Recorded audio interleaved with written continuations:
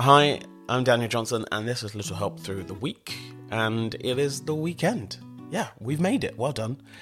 Now, hopefully you've been working through the little steps, those two things that calm you down. Take that deep breath in and out.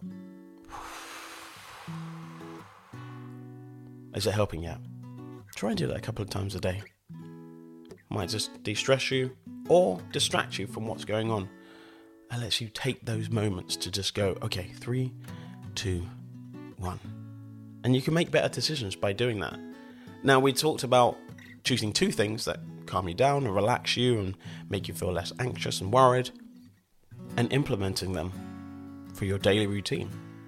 Just 20 minutes every day. You can do that. Do you know what? They don't even have to be 20 minutes in a row. You can do 10 minutes or 5 minutes sort of different times. And it just allows you to come back and reset and think about, I need this time for me. And I said, just tell people around you. Don't just walk off and leave people like, oh, he's gone off again.